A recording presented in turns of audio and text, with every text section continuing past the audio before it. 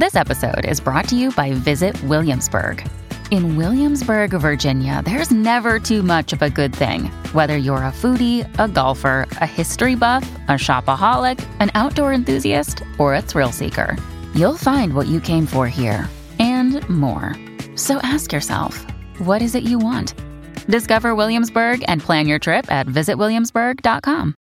Hello, everybody. This is Marshall Poe. I'm the editor of the New Books Network. NBN listeners like to read books and buy them. So we thought we'd tell you that right now, our friends at Princeton University Press are having a remarkable site-wide sale. You can get 50% off books, including ebooks and audiobooks, with the code 50, F-I-F-T-Y, at checkout until May 31. You can save some real money on Princeton University Press books. I encourage you to go there and check it out. Welcome to the New Books Network. Hi, this is Rebecca Buchanan, host of New Books and Popular Culture, and today I'm here with Aria Halliday, who is the author of Buy Black: How Black Women Transformed U.S. Pop Culture. Aria, thanks for being here with me today. Thanks for having me. I'm so excited. So could you start by telling us a little bit about how this book came about and how it came to be? Well, as much as true of most books these days, it started as my dissertation, but I have to say that this book is like 70% new content, right? So if you go back and you try to find my dissertation and match it up to this is not the same text at all, right? So it really started, I was in graduate school at Purdue University in American Studies, and I was noticing how many people were really drawn to Nicki Minaj over the past decade or so.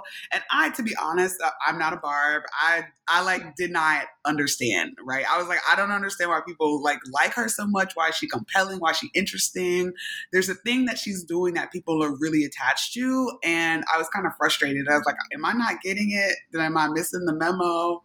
And so I was just thinking a lot about how at the time, like Nicki Minaj has like created this space for herself that didn't really exist for Black women, especially hip hop artists, for a long time. And so I'm like, what is it that's really kind of encouraging people to see her, be connected to her? What things are people really attached to? And this whole Barbie Cinderella thing that she was doing, especially at the early part of her career, around 2008, 2009. People were just all over it. Like I was going to parties and people had, and I talk about this in the book a little bit, like I remember Black girls having like pink hair and like there were competitions to be like who looked the most like her, right? So people were really into like Nicki Minaj and her whole aesthetic as a Barbie. And I was like, well, what is it about like Black women in Barbies that we're just not like seeing, but also like this particular image is making us really like just attached to, like, why do we want to be her? Why do we love this connection? Why are we interested in this? And it kind of spiraled. I'm sure my committee would say it spiraled from there. So that's the easiest like beginning. But the book really came from, a set of conversations I was having with people about like the like Black millennial moment, like coming from the 90s. There's all this like literature about Spice Girls and how like this post-feminism, right? This is not really feminism and it's not doing anything for us. And I'm like, okay, but like I don't know that Black girls had this experience. And so I was really trying to like navigate, this pop culture moment that's supposed to be a zeitgeist for a lot of people. But then Black women are also maybe experiencing those spaces differently than what the scholarship is saying. For the most part.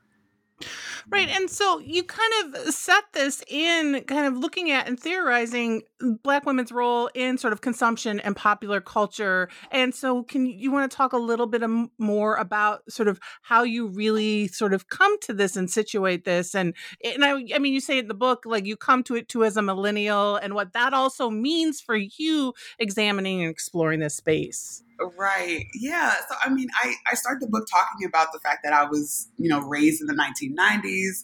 I was a little Black girl in the South with other little Black girls in the South. And that means a particular thing for how I see the world, how I experience these things. But I think for a lot of the conversations that I had with people, both the creators or the people who are creating these products for us to consume, but also the people who love them, shout out to 25th anniversary that happened yesterday of the 1997 Cinderella with Whitney Houston and Brandy Norwood, right? That like people have been attached, stay attached to these particular cultural moments. And so for me, it was, one, I didn't care about Barbies. Two, I didn't really think I was interested in Nicki Minaj, right? So I was like, I'm missing a whole thing. I understand Cinderella. I get that. But what is it about this narrative together for Black women that is informative and interesting, but also that Black women continue to want to create out of, right? So I was thinking okay, well, if I know Black women who are super attached to collecting Barbie dolls. I know Black women who are super attached to this idea of a Cinderella or princess. There's tiaras for everything. The late 2000s or early 2000s, there's the whole My Sweet 16 thing happening on MTV. So this idea that you should be a princess at some point in your life. And then what that has to do with Nicki Minaj, of course. Because it's happening at the same time culturally. We're seeing these same things happening together. And so I was really interested in thinking about what this feminist literature, the ideas that we have about feminism and how it exists in the 1990s and 2000s, what that actually means for Black women, because we don't actually have a lot of literature for how Black women experience popular culture, whether it's geared to them or not, but especially if it's geared to them and also created by Black women themselves. Right. And it's super interesting. You start out with the Barbie, and there's history in there that, I had no idea of, some of that relationship and history with especially Black women who are working for Mattel and doing that work. So can you talk a little bit about that kind of the Black Barbie, but also sort of some of the history you talk about with dolls and sort of dolls as playthings for especially young Black girls? Absolutely. I mean, I think, it's so funny. I was talking to someone about this yesterday that I consider myself to be a contemporary scholar, right? I'm not a historian. Historians would not claim me at all, right? But I found myself saying, well, I think this conversation started in the 1980s. And then I would do some research and found, no, it started in the 1960s. And I would do more research and found, oh, no, it's actually from the 40s. And, oh, no, wait, now I'm in the 1920s. And, okay, wait a second, now I'm in 1905. Right. And I refuse to go any further back. Right. But I started thinking about and seeing research for kind of the first Black dolls that emerged on the market. These are not Barbies. They're just dolls. Originally, most dolls were porcelain. Right. So they're either created to not really be played with. Right. They're collections. Or they're these dolls that are made from cloth where you can toss them around and play with them however you want.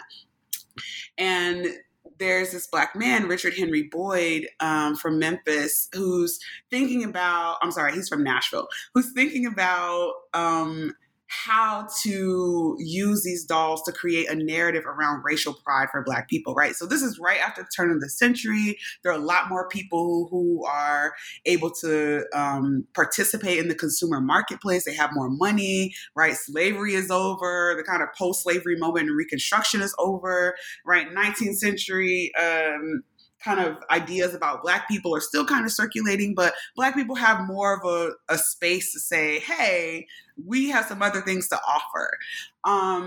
Mostly because they have the money to do so, right? And so I make this argument in the book that, right around 1904, 1905, Richard Henry Boyd is thinking about how to teach Black children, not these kind of racist images and ideas that are floating around, but this other kind of idea of racial pride, right? How to think about yourself as a Black person in a positive light, against even these kind of really negative images that are floating around. And so he starts making these dolls. And partially it's an advancement in filament, right? So usually dolls were this kind of weird off-white color that was happening. And there's a German company that starts being able to make them browner, right? It's kind of like a brown-green filament. If you ever see old dolls in a museum, they kind of have a green undertone to them. It's that. And so he's like, okay, well, maybe we're able to make Black dolls. This is the opportunity. And so he starts selling them, starts making a lot of money. And he's like, well, if you believe yourself to be a proponent of racial pride, you need to buy this doll for every single child that you know, right? This doll is the impetus for racial pride. This is how you understand yourself as a Black person through play, right? And he starts making this argument. And then there's people, heavy hitters like Marcus Garvey who weigh in around 1915 who are like, okay, so the dolls that you're creating are kind of like light brown, and the dolls that I think that we should be making are really dark skinned. And so you have Richard Henry Boyd and Marcus Garvey, right, having these intellectual debates among other people about what Blackness should look like in the popular sense. And that's really where we get this kind of conversations around representation that we still see presently. And so the book really comes from the idea that like there's a proper way to represent Black people, especially Black women, and that these playthings that are supposed to be just innocuous, you play with them when you feel like it, whatever, actually are imbued with this information about racial pride, about racial consciousness, and ultimately like who Black people should be, right? Ultimately. And so Black kids and white kids and other kids are playing with these dolls and are getting some of this information through this play process. And for me, one of the really interesting things is that there were Black women behind the scenes, right, creating these dolls and really kind of pushing at some of these companies and in these corporations for representation and what that means. And often we don't talk about who's creating these and who these women are. So could you talk a little bit about, what you were seeing with that too? Yeah, I mean, I would say that, first of all, doing any kind of research where you're talking about the backside of corporations is going to be hard. For anyone who wants to do that, it's a lot of work, right? But I'll say that a lot of these women, the 1990s and the early 2000s were this moment where a lot of corporations were like, okay, we're seeing this opportunity for Black people to really spend money, and they care about what their image looks like. How do we get ourselves into the space where we can both cater to their needs, but also make money from the things that they say they want? And it was mostly Black women. I talk about Lavinia Perkins. Kitty Black Perkins is really how she's known, and how she gets hired by Mattel, like right at the beginning of the early 1980s, late 1970s, and how she's responsible for the first Black Barbie doll. But so much of it is based on like her experience as a Black woman. She's imbuing the doll with some of what, she would like to see as a consumer, right? And so I call it embodied objectification. And it's really this process where Black women are, in boardrooms, or they're in the designer seat, and they're saying, okay, if I was a consumer, if I was a Black woman as a consumer wanted to buy this product, what would I want to see?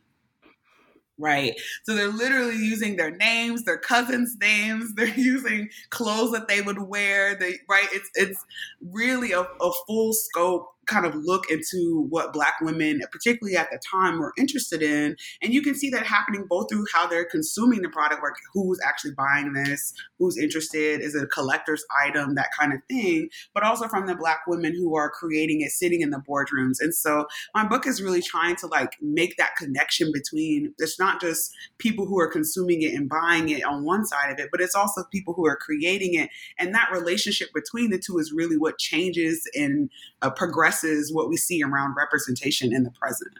Right. And I loved, I appreciated even like thinking about like, right, you said they're designing the clothes, they're doing this, and they're also creating it in ways that it's a Barbie, right? You can transfer those clothes to multiple Barbies if you wanted to. So also thinking about that, especially when young kids are playing with dolls or, using dolls, that there are things that are different, but there's also things that can be interchanged, and just making it more normal, like making the dolls more normalized. And so I thought that was really interesting too, to think about kind of bringing in some histories and spaces into those dolls and what that meant for like the larger doll community. I don't even know if that's the right way to say it. And I think too, like there's research now, like Mattel did a study in 2020 with some researchers at Cardiff University about how playing with dolls helps with empathy, right? It helps teaches children empathy, right? And then there's also scholars like Robin Bernstein, who has a book called Racial Innocence, where she talks about some of these dolls in the 19th century and 18th century were opportunities for especially white children to practice racist fantasies, right? They would practice lynching dolls and they would practice burning them and beating them, right? And so dolls, all the way from the 18th century to the present have this opportunity to teach children something, right? And it happens through this particular process of play, right? That imaginative process. And Mattel is really the first company that starts to market directly to children, which makes it really important in this kind of relationship between what children are learning about who they are and who they want to be, but also how they are understanding race and racialization, especially in the United States. Mm-hmm.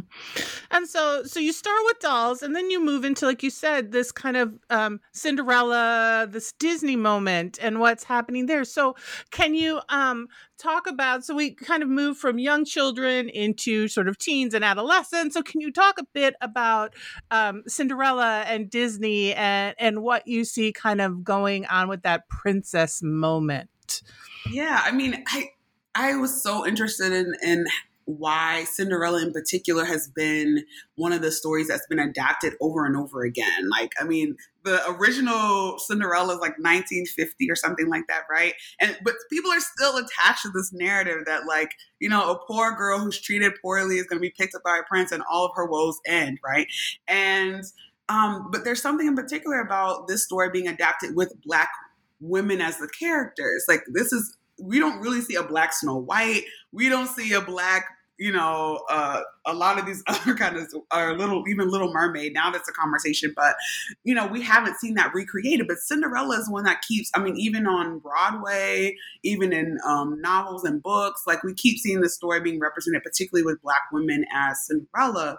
And so I was interested in how and why, like, this particular story is one that apparently Black people are attached to keep recreating it, but also what, especially this 1997 Cinderella, what is actually being said, kind of underneath all of the glamour of Disney, right? And there are a lot of people who talk about, all the things that Disney might teach us from their princess narratives, but I was interested in that particular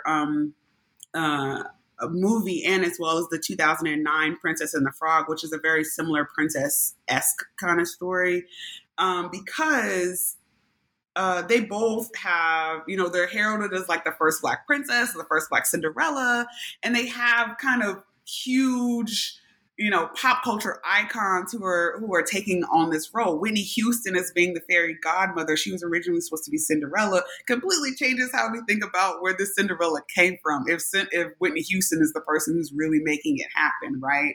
And I think in the same way, Princess and the Frog, I mean, has so many really popular Black women actresses, including Oprah Winfrey, who really are making this movie happen. And so I write about the fact that so much of the narrative is built from Black women's experience because Black women are at the helm of creating these stories, and as well as like propelling the actual character. So like Princess and the Frog, Anika Noni Rose is literally the archetype that they use to create this, like down to the point that, Tiana is left-handed and Anika Noni Rose is left-handed, right?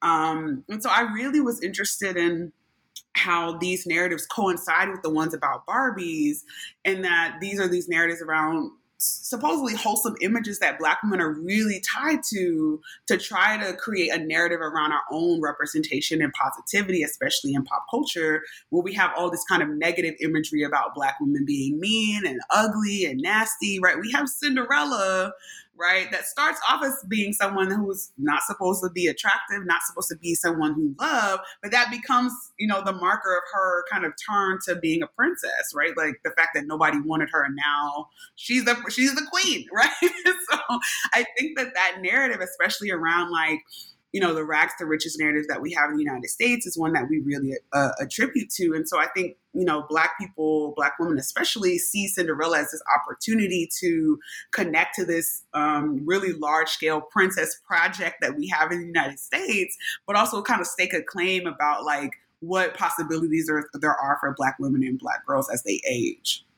Right. I thought it was really, there were things that I thought was really interesting, and even looking at when you talked about The Princess and the Frog and taking until I read it in your book, I was like, oh, I like the connection that it like was released right after Katrina, but it was in New Orleans, but making it this magical space. So also kind of it was interesting to think about and how you talked about the ways that um they use certain spaces, but I don't didn't necessarily always talk about the racialization of those spaces. Maybe that's the best way to say it. And I thought that was really interesting too, to how these narratives move forward in the space. Absolutely. I mean, I think, I talk about how New Orleans is a really interesting space to have this, first Black princess in the Disney Pantheon kind of appear.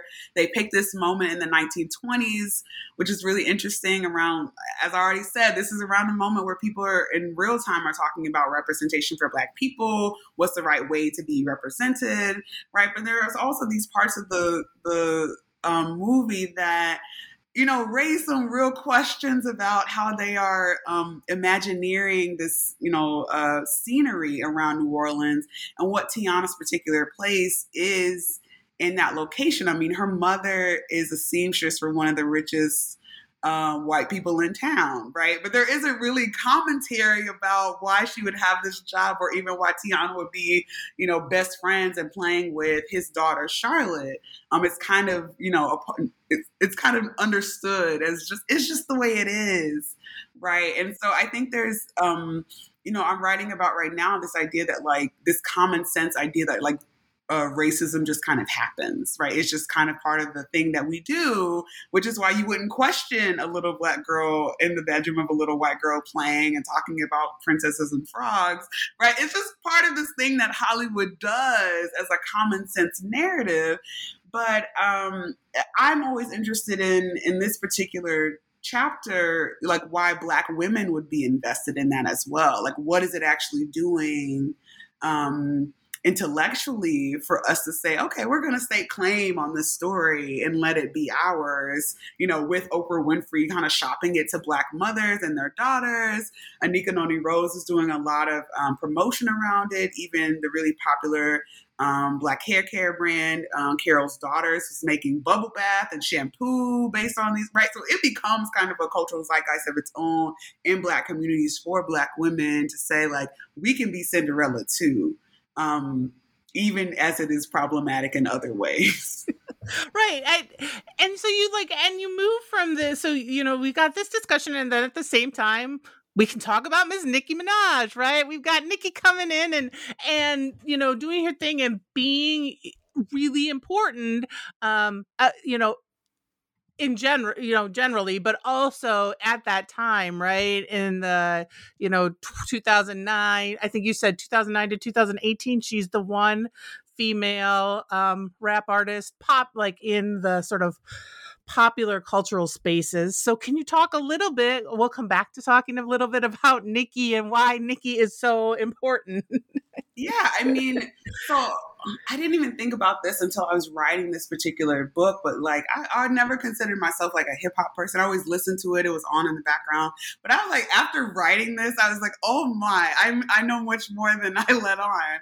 Because, I remember when Nicki kind of appeared, a lot of, old school hip hop heads will say like her verse on Kanye West's Monster is one of the ones that kind of put her on the map. People understood her as a lyricist. She was making this really beautiful music, but again, her hair was pink. She was outrageous. I mean, she's sitting next to Anna Wintour in this like bubblegum outfit. Outrageous, especially at the beginning. It was almost too much, right?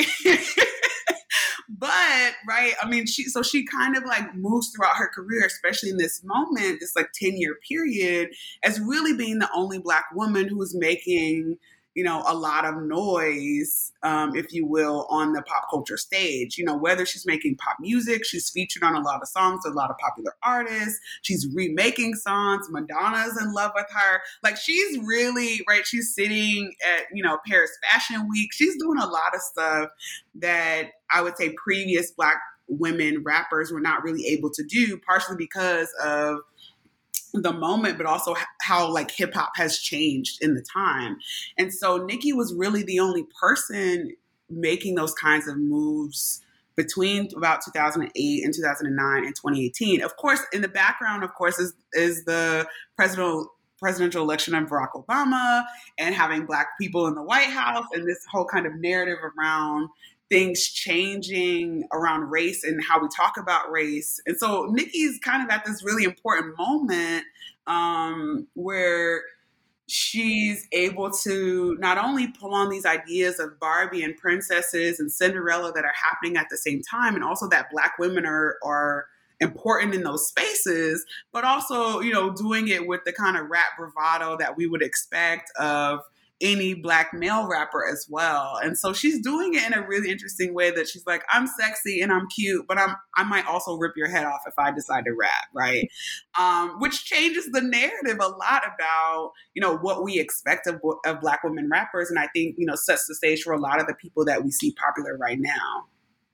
Right. And I also love that she has this embrace of sexiness, but also this embrace of nerdiness in some ways, right? And which is another thing that kind of like she's like pushing the envelope in all these ways that you don't really think about. And yes, and her fashion sense and all of it in one big package. Yes, I mean, early on, she talks about how Cyndi Lauper is one of her like inspirations. I don't know any Black female rappers who've ever mentioned Cyndi Lauper, right? As one of, and she went to a theater high school, so even having that kind of theater background and understanding herself as a performer in that way, I mean, she changes some things. Whenever I thought about Cyndi Lauper, I'm like, it kind of all makes sense, but yes, I was like, how odd. It's odd. It's very odd. And I think, I mean, part of her like cachet is that she pulls on these ideas that are kind of odd and you're kind of out of place. But you're like, I like this. I like Cyndi Lauper. I like Madonna. I like princesses. I like Barbies. Okay, I can go with this, right? Like, and you're kind of like, you know, kind of lulled into this acceptance. And then the more you listen to her, the more you understand her work, the more you listen to her albums, you're like, okay, she has some really deep understanding of herself as a performer, as a Black woman, as a Caribbean woman. She has a lot of range, right? As a singer, as a rapper. And I think, you know, we start to see, you know, space created for, you know, people like Lizzo, people like Megan Thee Stallion that we see now, and all the diversity of the things that they were doing because, you know, she was out there by herself doing some stuff that was pretty odd at the time and also caused a lot of controversy. Yeah, I was going to say, you also bring up some of the controversy that she caused with Anaconda and also some of the ways that she was sort of appropriated and what that, especially with folks like Miley Cyrus, who we could have a whole nother conversation about, which would not be as fun. But thinking about like that idea of Black women and being visually seen and co-option. And so can you talk a little bit about sort of those things as well? Yeah, so I also use the Nicki Minaj chapter as a way to think about like what happens when Black women, you know, as I said, are in the boardrooms, they're in the artist seat, they're creating these images, they're being sold to Black women or Black girls. And then, you know, someone else is like, I really like this image, let me use it. Right. So Nicki Minaj, and I think her career, you know, becomes someone because she has all of these really odd places that we talked about, people feel attached to her, but that also means they want to use her image for other purposes. And so I talk a little bit about how people like Miley Cyrus and other people use Nicki Minaj's image to make their own selves really popular. Right. So it follows a kind of typical notion of that, like, you know, it's something that's really popular in a Black community, it becomes mainstream or, you know, it crosses over. And then it becomes something that like people should adopt and use in other places, right? And so, you know, I think about how even in this contemporary moment with the popularity of memes and gifts and all those other things, like it really completely changes the cultural context to use them in other places and how that even disrupts that relationship that I talked about earlier between Black women artists and Black women consumers and what might be happening in those spaces. It completely changes the parameters of that connection. Right. And so you kind of then you look at sort of Barbie, the Cinderella, Nicki Minaj, and then really move into, sort of end with this idea of what this is meaning now. And you talk about the movie Harriet and some other things. So can you talk a bit about like what is this? Like what are you seeing now? Where are we moving and where are we going to? What does this mean for Black women? Yeah, I mean, I pivot at the very end of the book to thinking about, okay, so Black women are creating, Black women are consuming. There are other people who are also involved in this process of appropriation or moving the context of things. So what does that actually mean, given the murder of George Floyd, given the murder of Breonna Taylor? Like, what are we actually doing in this kind of cultural moment where you can change the context of any conversation at any point in time? But there's also this really interesting relationship, an important one between cultural producers and cultural consumers, especially around race, gender, and sexuality. And I say that, in some ways, and I say this in talks and people and students especially get scared, but I say that we have to distance ourselves from this idea that representation is going to solve all of our problems, right? Because representation in the most general sense is about a representative. And that means it's only going to be a distillation or a really small amount of all of the possible opportunities or possibilities that exist, right? So in the same way that like we have a representative democracy, meaning we have one person or two people or three people who represent us, at the federal government or state government level, it's the same thing in terms of representation around culture and ethnicity. We're only going to have one or two or three or five or 10 for the billions of people that it's supposed to represent, right? And so I talk about the idea that, representation is always going to fail us if we expect it to represent all of us all the time, right? And so we have to be okay with the fact that there are going to be representatives. There are going to be narratives that maybe we don't like, maybe we're not connected to, maybe we're not interested in, but having more options is always better, right? For the possibility of like diversity, literally the idea that there can be a lot of different things happening at the same time. We can like it, not like it, but we get to choose. When you only have two or you only have one, it doesn't even give you the option to choose, really. And so that's really where I come to at the end of the book saying, the stakes are really high for creatives right now. People want to see themselves represented. There's the opportunity in a lot of spaces with streaming platforms and social media. There are a lot of ways that, we can see mass representation, but for stories to feel deep and connected to people, they have to be specific as well. And I think creatives, but also consumers have to be connected to the idea that like representation is going to be anything. And you have a choice whether you want to consume this particular idea or you want to do something else or you want to create on your own, right? The creation process is not one-to-one. You can create a bunch of things and see what happens. I talk about, Issa Rae really shortly to say that she's one person that I think is really interesting, that she's in a lot of different spaces. And I think trying to figure out what representation looks like for her and how she wants to connect to it without necessarily trying to say everybody's story. She's saying a really particular Black woman in LA kind of story, which I think is different than some of the other things that we're seeing in pop culture. Yeah, I have to say I found it because I'm really interested, as you are, in pop culture, like in reading that and thinking about that. And last night I just saw the preview for Viola Davis's new film, right? And Black Panther is getting this huge push. So thinking about all these ways Black women are being represented, but then also all the ways that some of that is still, right? What you're saying is there needs to be more options, because I keep coming back to the fact that The Flash is going forward, but now I'm blanking. Batgirl, right? Is that right? Is not. And kind of what the power that exists in sort of some of these Hollywood and pop cultural spaces to still stop some representation, right? And so like what you're saying, we need as much as possible, because there's still people out there who can say no. Right.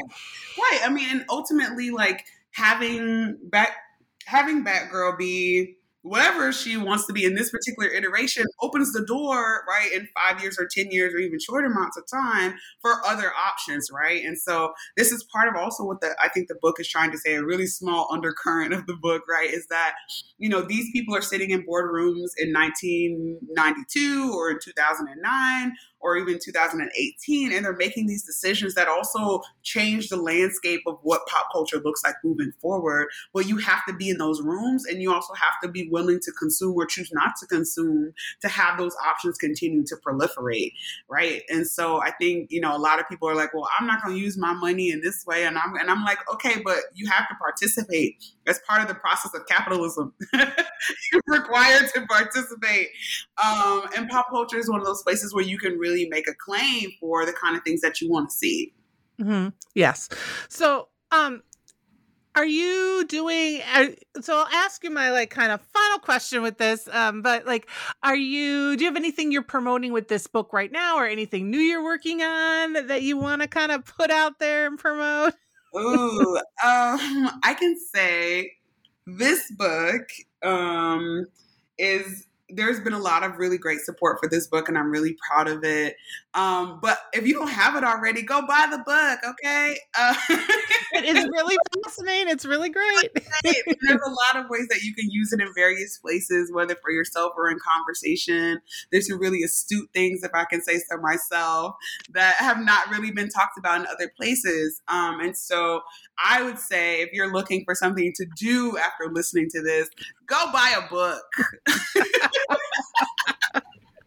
Well, I will say too that I mean, there are lots of things, but one of the things that I really loved is that because of how it's structured, you could use the whole text in a classroom, but you could also use a chapter in the class, right? And that might engage students in wanting to read about, the other aspects, but it also sort of gets them part of that conversation. And it would be great in that way too.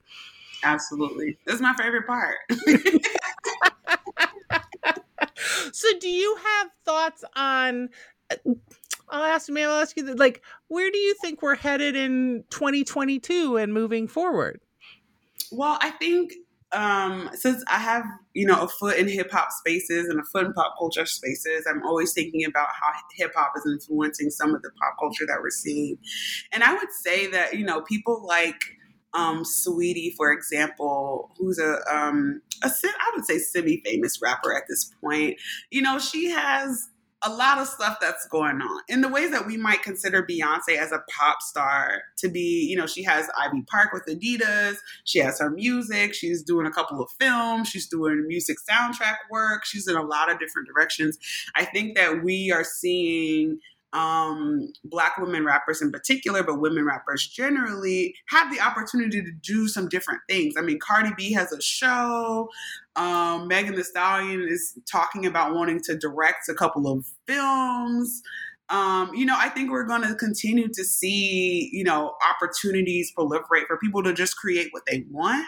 But also that the particular experience of, honestly, Black millennials is something, or millennials in general, now that we're in our 30s and 40s, right? We are the ones that we can create for ourselves now, right?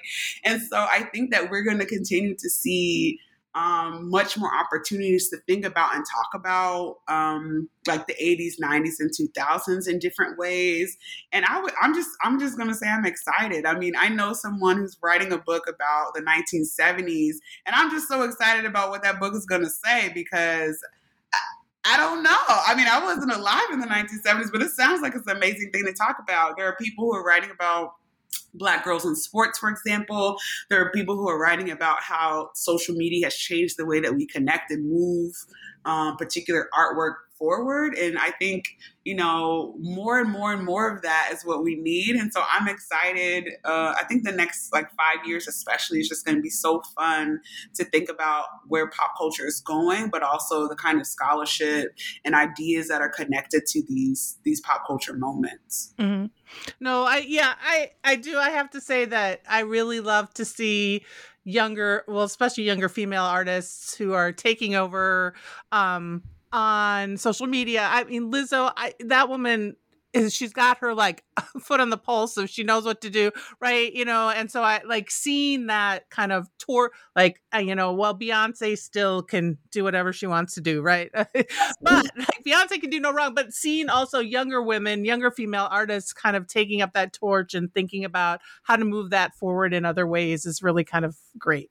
Yeah, I think we'll continue to see it, and having these multiple platforms gives the opportunity for people just to do different things in different places. And then as you as a consumer want to support a particular artist, Lizzo is making shapewear. If you want to support Lizzo and her shape, go buy some shapewear from Fabletics. If you want to support her music, support her music. If you want to support, her show, Big Girls, that just was, I think it's Grammy nominated actually. You can support the show and go watch it on Amazon. I mean, I think that there are so many opportunities to engage with people because of social media and because the way that streaming platforms have kind of changed the way that we watch things, that, if you really care about a particular artist, like go support them, use it as an opportunity as a consumer to say like, I'm going to use my money in the places where it matters to me, but also that it will create more opportunity for other people to experience these particular people the way that I do. Yes. So on that note, maybe we'll, because it's perfect, right? But again, Aria, thank you, Aria Holiday, who wrote By Black, How Black Women Transformed U.S. Pop Culture. Thanks for talking with me for New Books in Popular Culture. Thank you. It was great.